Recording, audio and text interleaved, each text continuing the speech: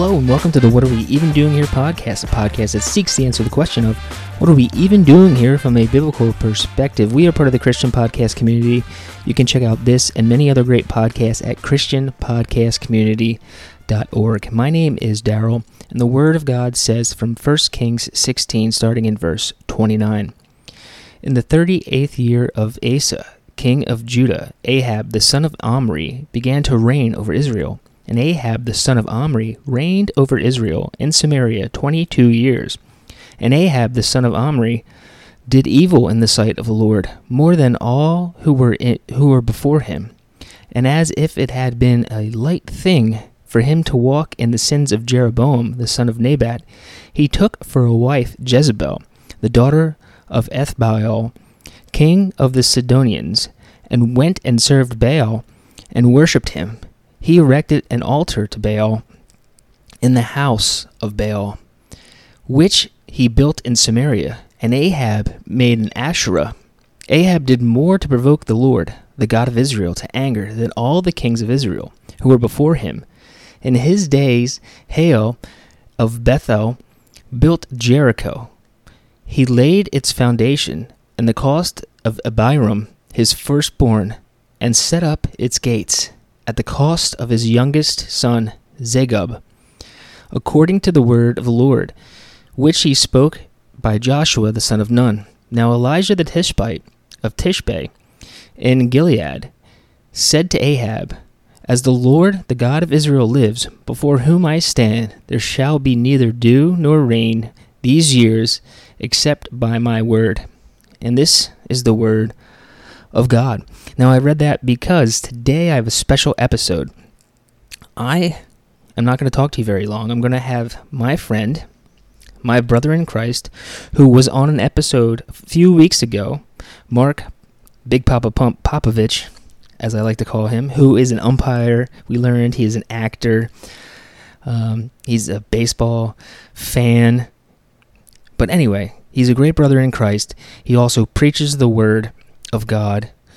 He does pulpit supply. So what I'm going to do in this episode is share a sermon that he preached on that very passage. And it blessed my life. I hope it blesses you as you listened to Mark Popovich preach. And if you could, find him on Twitter and thank him for this message.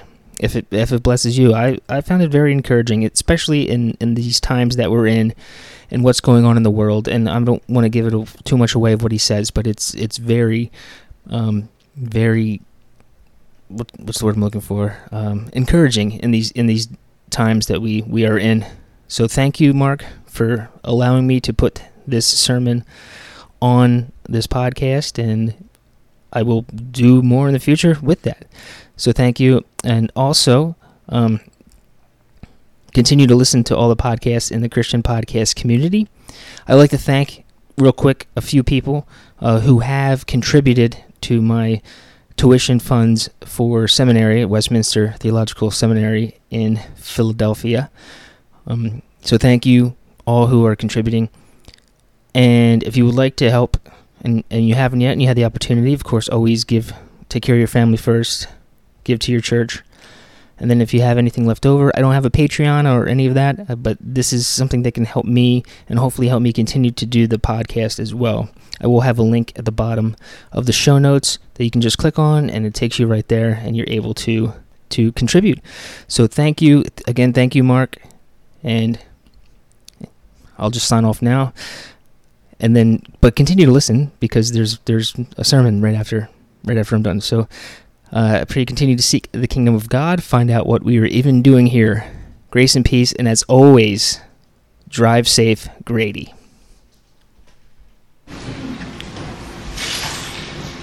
The recent string of attacks and vandalism on crisis pregnancy centers across the nation, as well as the assassination attempt of a sitting conservative Supreme Court justice and the protests outside of other sitting conservative Supreme Court justices.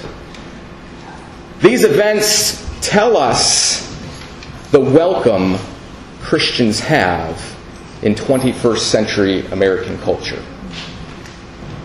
It is a scary time to be living as a Christian in America. I am still fairly young, but I am old enough to remember a time when one's faith was at least, tolerated in the public sector. Now it is being forced out of academia, forced out of politics, forced out of public conversation altogether.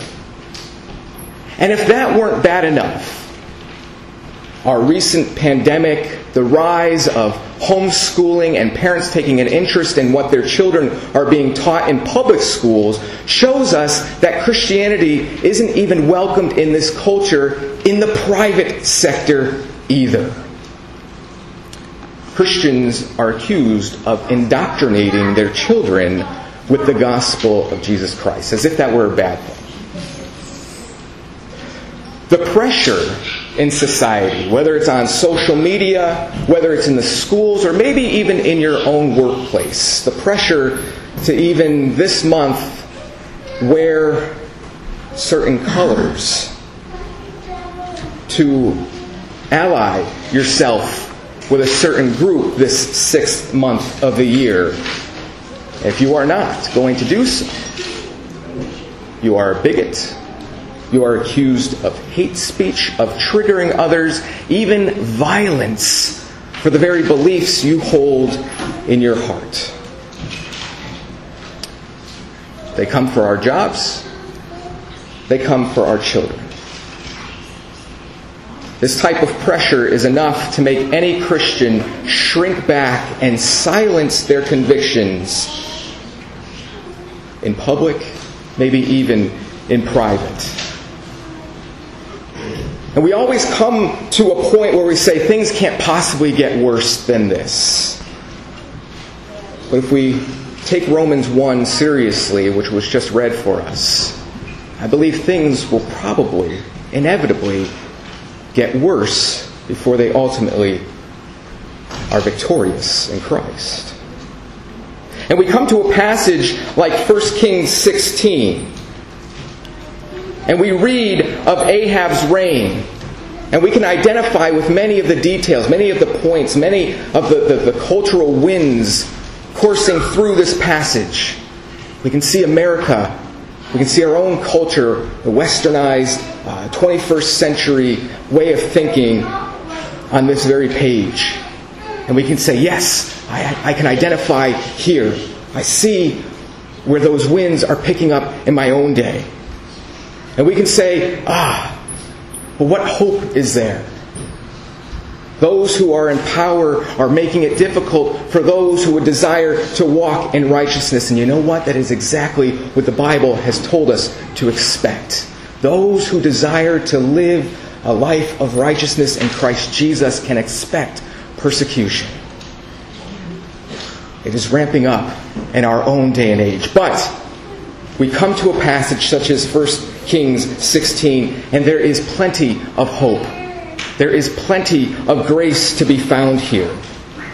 Because the life of Elijah as a whole, if you were to continue through and read of Elijah's life, we see the faithfulness of God in coming to the aid of His people, rescuing us from dire circumstances, from the hand of our enemy.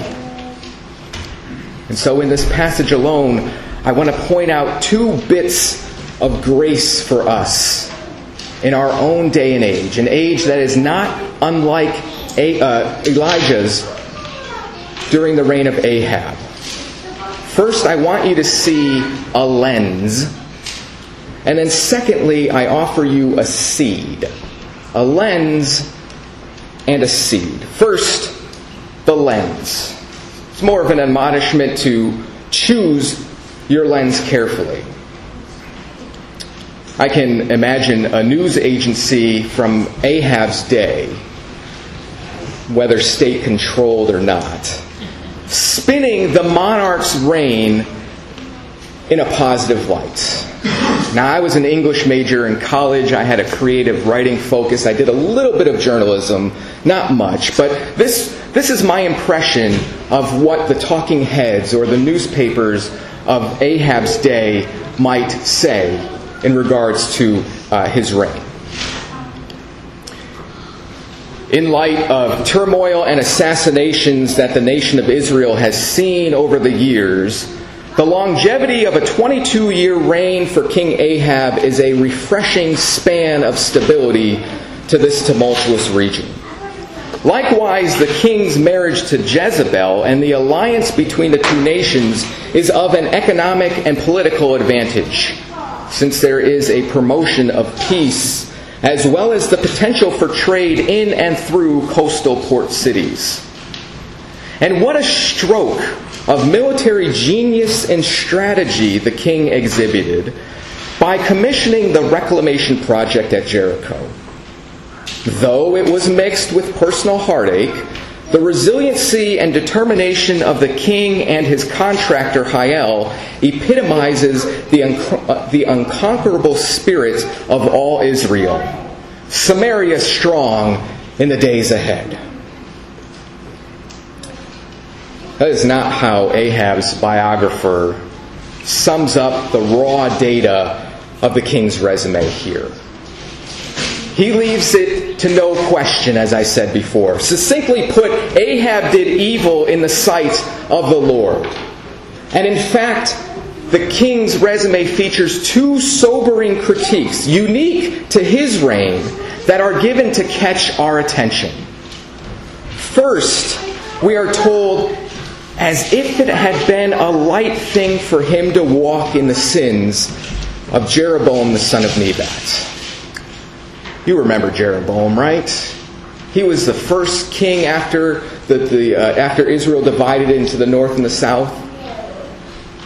And it was probably pragmatic, more out of fear, that Jeroboam said, I'm going to set up these two golden calves for my people to worship at, so that way they don't have to go down to Jerusalem.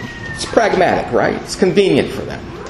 But really he was doing that so that way his people wouldn't go down to Judah, down to Jerusalem, and be tempted to rejoin the southern kingdom and leave Jeroboam high and dry.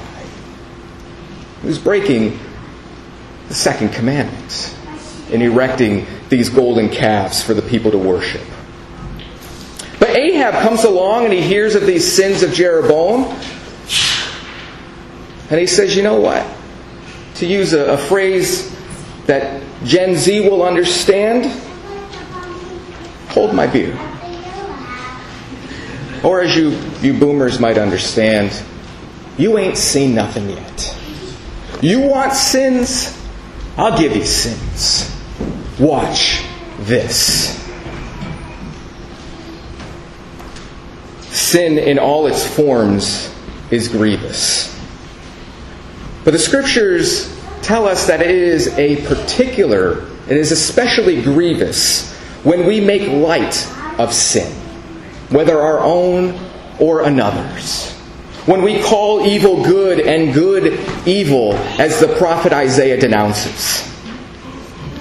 Matthew Henry comments here, making light of lesser sins makes way for greater. And those who endeavor to extenuate other people's sins will but aggravate their own. That is exactly what Ahab does here, because that second sobering critique, we are told that Ahab does more to provoke the Lord to anger than all the kings of Israel who were before him. This is not a contest you want to finish in first place. And yet, here he is, Ahab, the son of Omri, who was himself an evil, wicked king, but his son outpaces him. Notice the structure here. It's a light thing for Ahab to walk in Jeroboam's sin. So what does he do? Well, we're told that he marries Jezebel, the daughter of a foreign king, something strictly forbidden for Israel kings to do. This leads to the installation of pagan worship in the land. Whereas Jeroboam's sins, like I said, was a violation of the second commandment, Ahab ups the ante by breaking the first commandment as well. He sets another god in front of Yahweh. And then the structure continues. The example we're given of Ahab doing more to provoke the Lord to anger than the other kings was that in his day, Jericho is rebuilt. We're told Hiel rebuilds Jericho, most likely at the commissioning of the king. The text records Hiel laid its foundations at the cost of Abiram, his firstborn, and it set up its gates at the cost of his youngest son, Segub. This is a fulfillment of the Lord's prophecy, the Lord's promise, back in Joshua chapter 4, verse 9. When Joshua and the children of Israel lay waste to Jericho, the walls come tumbling down. Joshua pours salt over the place and curses it.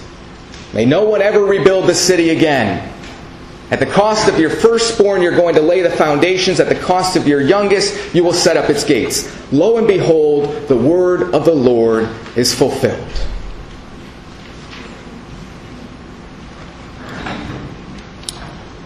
Hiel and Ahab are literally sacrificing their kids, their children, for military strategy, for convenience, for power, for prestige, whatever it might be that caused them to rebuild Jericho. It was worth it. It was worth more than their own children. You see that in our day and age. We are literally sacrificing kids in the womb for convenience, for a career, because of choice, because of our autonomy. It is my body, it is my choice. We deceive ourselves. For the sake of keeping up with the times, we are sacrificing our children, allowing them to be entertained by drag queens at a library story hour. We are allowing them to be entertained by cartoons teaching them that it is all right for a man and a man to get married, for a woman and a woman to get married. And for the sake of even Second Amendment, we put off discussions of safe gun control, sacrificing our kids and our neighbors all over this country. It is no wonder the Apostle Paul in Romans 1, again as we read, calls our human condition lovers of self, lovers of money, haters of God, inventors of evil, slanderous, murderous, rage that lacks self-control, haughtiness, and oh yeah, we are disobedient to parents and authorities. The judgment falls around us all over the place. Are we hearing the call to repentance? Wars and rumors of wars. Viruses, pandemics taking out a number of our population. Violence and hatred in our neighborhood, the breakdown of the family, the confusion of the individual identity, the intensifying of natural disasters. All these things the Old Testament prophets would have known were signs of judgment. Church, do we hear the call to repentance in our own day? This is the lens that we need when we read the Bible, when we read the newspaper, when we read social media, when we read of the events happening to ourselves, to our families, to our neighborhoods, all over the world. This is why choosing the correct lens is crucial. Because in Ahab's day, a mere pragmatic or economic or social or humanist lens would look at the reign of this king and by and large give it a passing grade. This leads to making light of sin.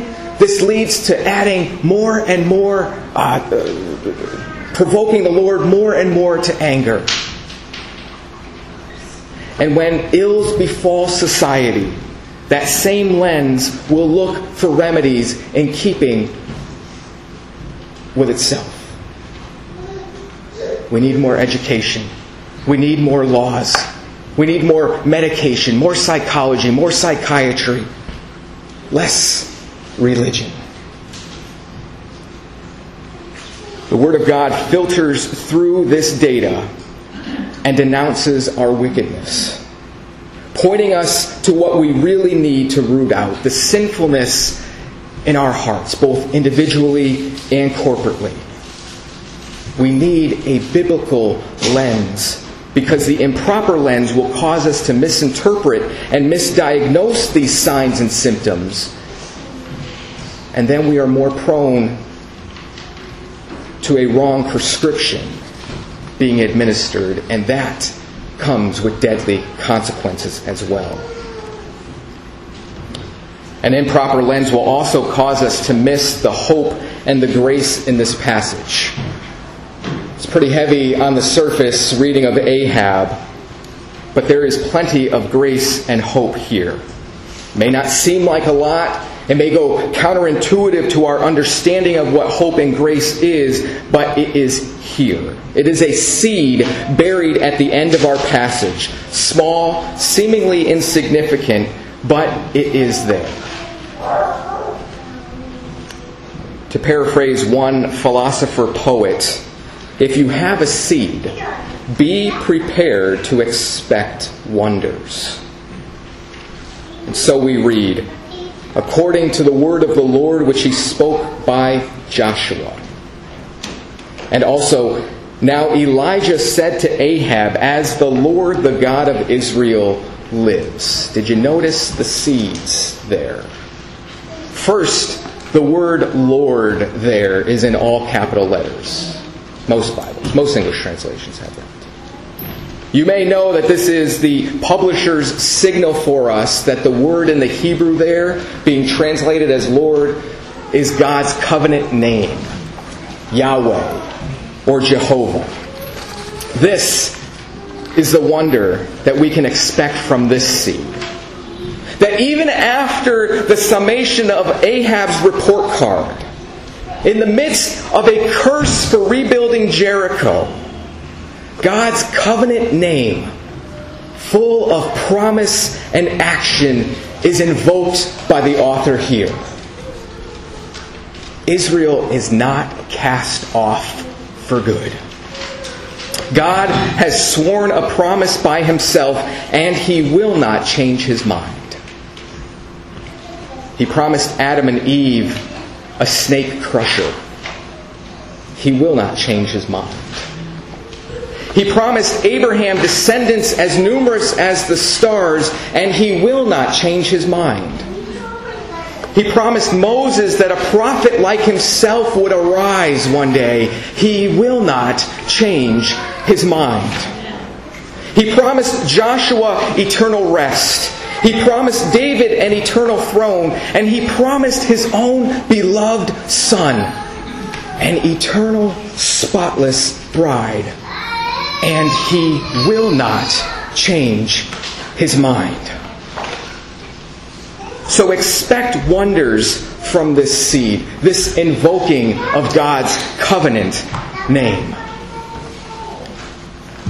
Secondly, Yahweh, our covenant-keeping and acting God, has spoken, as the Lord spoke. He has spoken a word that comes to us. Now, it may not always be a word we necessarily want to hear, but it certainly is the word that we need to hear. And what was the word spoken to Ahab here? There will be neither dew nor rain these years except by my word. Judgment comes upon Ahab in his sin. This judgment is not designed to be a buzzkill or a party crasher or anything. It is designed to cause the king to repent of his wicked ways and follow in the ways of righteousness after this covenant-keeping God. So expect wonders at the hard words from God. These words of judgment that are designed not to leave you in your sin. Don't be, as Paul warns against, someone with itching ears, only desiring to hear teachers that suit your fancy. It does you no good to hear peace, peace when there is no peace, when there is hostility between God and mankind. Just like it does the patient no good to avoid the doctor who's going to tell them about chemotherapy and cancer. It does you no good to avoid that truth. But also don't seek out the hard words of Scripture for the sake of the hard words. There are many so-called preachers out there who love to point out what's wrong with culture, what's wrong with society, what's wrong with the church as well. They love to call down condemnation and fire and brimstone on people and then call it a day. There's no wonder in that. There's no gospel. There's no hope. There's no grace if you leave it at simply the judgment of God. Certainly, God comes with the law and this condemns us in our sins, but He never stops there. The law came through Moses, but grace and truth come through Jesus Christ. There is healing in the wings of the Son of Righteousness. Yes, there is condemnation for sin. Yes, there is judgment. Yes, there is fire and there is brimstone. But the wonder of it all is that this falls on Jesus Christ. For the one who believes in Him, the holy wrath of God, the wages of sin being death, the suffering of hell, of God's displeasure, fell upon His one and only Son. If you have even the faith the size of a mustard seed, you can expect wonders at that hard word from God. That He would pass over your sins and punish His sinless Son in your place. Don't get comfortable with that reality. Thirdly, we can expect wonders from this hard word that comes to us, especially in the darkest of times. Ahab is crowned the worst king in the northern kingdom, and he's given the most attention here in this portion of Scripture. This isn't done gratuitously. We are not meant to revel in the king's sins. Neither are we to do so in the sins of others in our own day. TV has a habit of doing that, and we have a habit for falling for that. Rather, we are told of all of Ahab's faults and his sins and his failings in order to set up a backdrop for the glory of God. The glory of God will shine victoriously, as one of my seminary professors would like to say, the gospel always looks brightest against the darkest of backdrops. And what could be darker than God's people here, His covenant people, redeemed from bondage and slavery, turning their backs collectively on their gracious God, serving an idol that is no God? What could be darker than the formless void in Genesis 1 and the creative energies of the Holy Spirit hovering over the waters? The Word of God speaking life into existence. Let there be where there once was not. What could be darker than the cosmic treason of our first parents in God's paradise garden? And the undeserved promise that God's Word speaks to our first parents and their sinful progeny. What could be darker than the good word of redemption in the land of Egypt? Said that backwards. What could be darker than the enslavement of the Hebrews in the land of Egypt? And the good word that speaks freedom from slavery to them, even though they desired on more than one occasion to return to chains. What's darker than Babylon? The gospel comes there, speaking words of eternal life, of restoration, of rest and peace through Jeremiah and Daniel and Ezekiel and the other prophets. And then that first Christmas night, on the darkest of nights, a centuries-long silence of God's Word from the Old Testament to the New, And amidst the slaughter of babies in Bethlehem, the gospel spoke a word into that darkness. The light of Christ has come. The darkness could not then, nor will it ever, overcome that light. And even when Christ lay flat on his back in the tomb, breathless, lifeless, without heartbeat or pulse, and the darkness of that day fled on Sunday morning, when Christ burst forth from the grave, breaking the seal of the tomb. Death submits to the author of life. Expect wonders from this light, even when our eyes cannot see through the night. The light of Christ is a blazing one, and it has promised to come, and he will not change his mind. We dwell in an age of Ahab.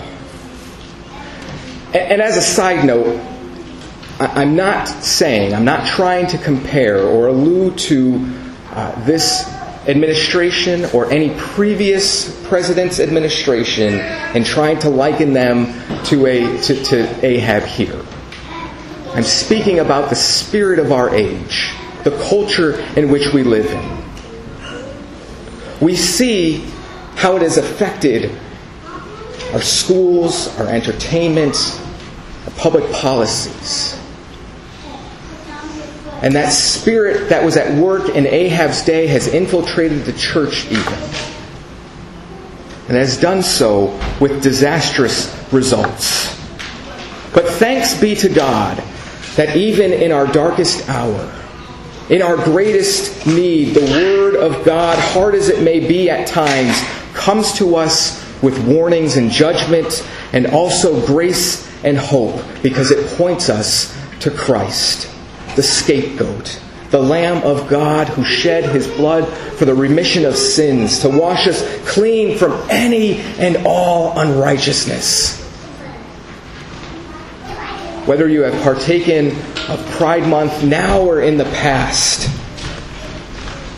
whether you are guilty of murder in the heart or in the act, whether you have worshipped at the altar of Baal in any form, Christ, the author of life, has given us of himself by taking on those sins, all of our sins, in our place. So I offer you this lens and this seed. Take them both by faith and expect the light of Christ to shine forth. He will not leave us nor forsake us. He will not change his mind.